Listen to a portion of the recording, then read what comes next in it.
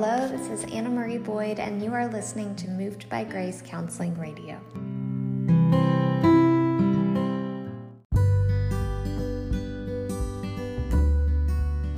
Hello, good morning, and welcome to the podcast. My name is Anna Boyd, and I'm a licensed professional counselor, a registered drama therapist, a registered yoga teacher, and a PhD candidate in mind-body medicine with a specialization in integrative mental health. My podcast will supply nuggets of information regarding innovative and somatic approaches to mental health and mental health treatment. In just 10 minutes, we talk about things such as creative therapies, neuroscience and play, the mind-body connection, and alternative approaches to psychotherapy. So, for this mini season, we have been breaking down the DSM, or the Diagnostic Statistical Manual. This is a tool that psychologists and psychiatrists use to formally diagnose disorders. Now, this manual has been updated 7 times since its first publication in 1952, and as science progresses, so does our collective understanding of the brain and mental health. So as a friendly reminder, this podcast does not take the place of psychiatric treatment, but I like to think about it as a complement to provide you with psychoeducation to learn from and apply to your own journey.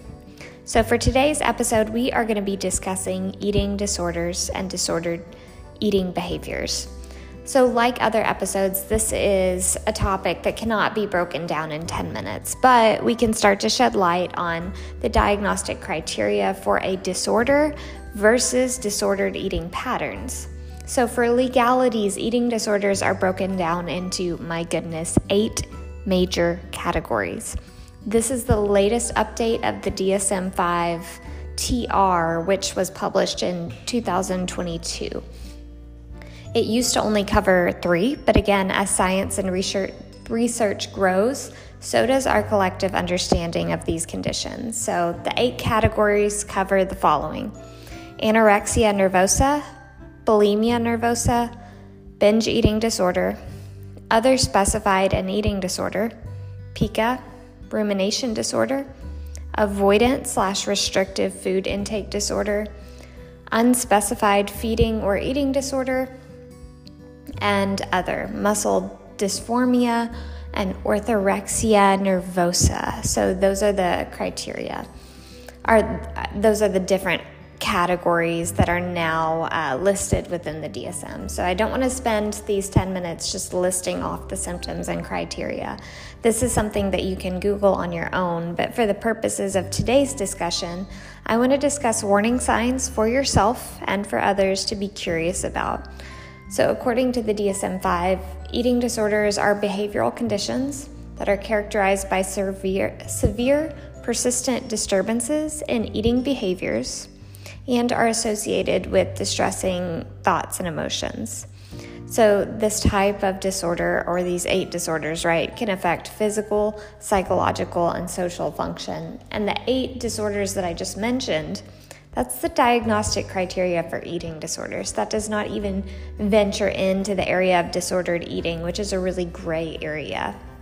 But personally, what I hate the most about these conditions is the fact that they're usually triggered silently. Maybe an individual wants to choose to take control of their own health, then, it comes from a noble, innocent place, and the behaviors start to spiral out of their control, which ironically is the opposite of what they're trying to do in the first place.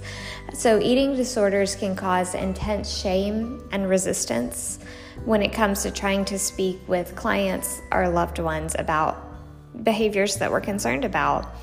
Individuals sometimes believe that they're trying to, quote unquote, do what is best for them. Therefore, there are high levels of what has been defined as treatment resistance. I do want to briefly share some statistics with you just to speak to the prevalence and lethality of these disorders. This is not meant to scare you, but this is meant to raise awareness. These statistics were collected from both NEDA, the National Eating Disorder Association, and ANAD, the National Association of Anorexia Nervosa and Associated Disorders. So according to the latest research, eating disorders affect at least 9% of the population worldwide. Eating disorders are among the deadliest mental illness, second only to opioid overdose. 10,200 deaths each year are the direct result of an eating disorder. That's one death every 52 minutes. That's not diagnose, that's death. About 26% of people with diagnosable eating disorders attempt suicide. And I also want to shed light on male vulnerability to these disorders. Eating disorders do not discriminate. When our culture thinks about eating disorders, oftentimes we think about teenage girls, but that's in fact not the case at all. Males represent 25% of individuals with anorexia nervosa, and they are a higher risk of dying, in part because they're often diagnosed later, since many people just assume the males don't have eating disorders. Subclinical eating disorder behavior, including binge eating, purging, laxative abuse, fasting, are nearly as common among males as they are among females. So I know that this is all really heavy news, and it's important information to be aware of. There are some incredible treatment options that are available, and research and evidence-based treatments are heavily on the rise, especially given, you look back 20 years ago, and just the accessibility to resources has grown exponentially. So I want to move to the practical. What are some warning signs that you might look out for when it comes to your own susceptibility to an eating disorder or a loved one's? I do want to make it very clear that not all disordered eating behavior meets criteria for an eating disorder. That said, I still think that patterns lead to increased symptoms, right? So it might be helpful for you to start to challenge your own behaviors, whether or not you're underweight or engaging in harmful behaviors. And these warning signs are going to present completely differently depending on the type or subtype of eating disorder. But these are very generalized concepts just to be thinking about, especially if you already kind of have the spidey sense that there might be something going on.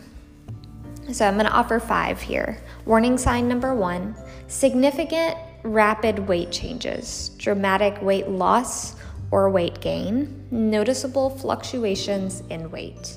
Again, there are many factors that can contribute to this, but if you feel like an eating disorder might be a part of this is the easiest because it's visible. Warning sign number 2, increased irritability or emotional fluctuations. Again, so many factors that can contribute to this, be that a mood disorder or something else that's going on. But this is something to be thinking about, especially when it comes to meal times. Warning sign number 3, increased preoccupation around physical appearance, exercise, or food and nutrition. How much time are you thinking about what you're going to order on the menu later when you go out to eat? I mean, that's just very obvious sign to be looking for. I mean, for anorexia nervosa too, the more that our body becomes underweight, the more we go into starvation or survival mode, and these thoughts can spiral quickly. Warning sign number 4, increased isolation or low social bandwidth for social spontaneity. Right? Everything is calculated. They start to withdraw from friends and family. Warning sign number 5, any new practices with food, fad diets, including cutting out entire food groups. For example, no sugar, no carbs, no dairy, vegetarianism, veganism. Again, these are all personal choices, but this could be a symptom of an eating disorder rather than an ethical decision. So these are baseline warning signs to be aware of. And when it comes to seeking support, I highly recommend psychotherapy for individuals to get an outside perspective of what you're noticing within yourself. Not an easy thing to do, but very, very important. For loved ones, my best advice is if you see something, say something. Your loved one's probably not going to like hearing your concerns, but you might be speaking to something that they've already been thinking themselves. We want them to know that they're not alone. Additionally, when you are supporting someone going through a potential eating disorder emerging, it is imperative to offer encouragement and compliments that have to do with their character rather than their appearance. Do not feed the beast of the disordered thoughts, right? Oh, you've lost so much weight. You look incredible. What are you doing? You're feeding the beast. Instead, shift the focus to who they are, to encourage them to feel whole just as they are. Every time I talk to you, I feel like you are a light in the room. You are just so encouraging, and I love that about you.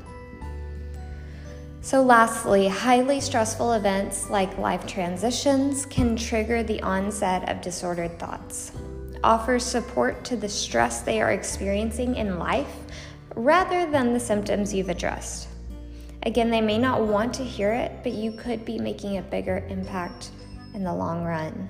We don't want to walk on eggshells. This is a lethal disorder and disease, and we want to show up for our loved ones, even if it's difficult to talk about. Because at the end of the day, we want them healthy.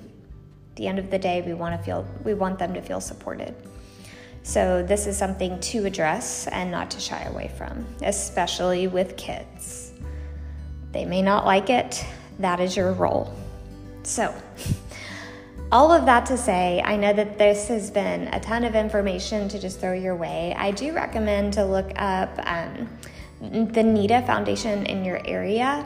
Additionally, there are so many resources online with ANAD, the National Association of Anorexia Nervosa and Associated Disorders, support groups, free groups, resources, books.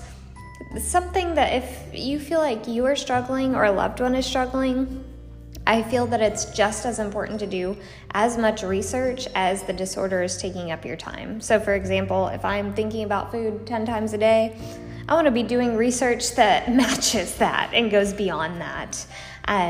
We really want to target what's happening, whether it's within ourselves or with others, so we can get a better understanding on how to maneuver forward. As always, I know that this season's been a little bit different. It's been a lot of informational content. I do hope that you're finding it interesting or helpful. If there's a certain diagnostic or diagnostic criteria that you're interested in knowing about, feel free to let me know. I'm happy to do an episode on that. And otherwise, if you have questions, thoughts, never hesitate to reach out. I look forward to meeting with you next week.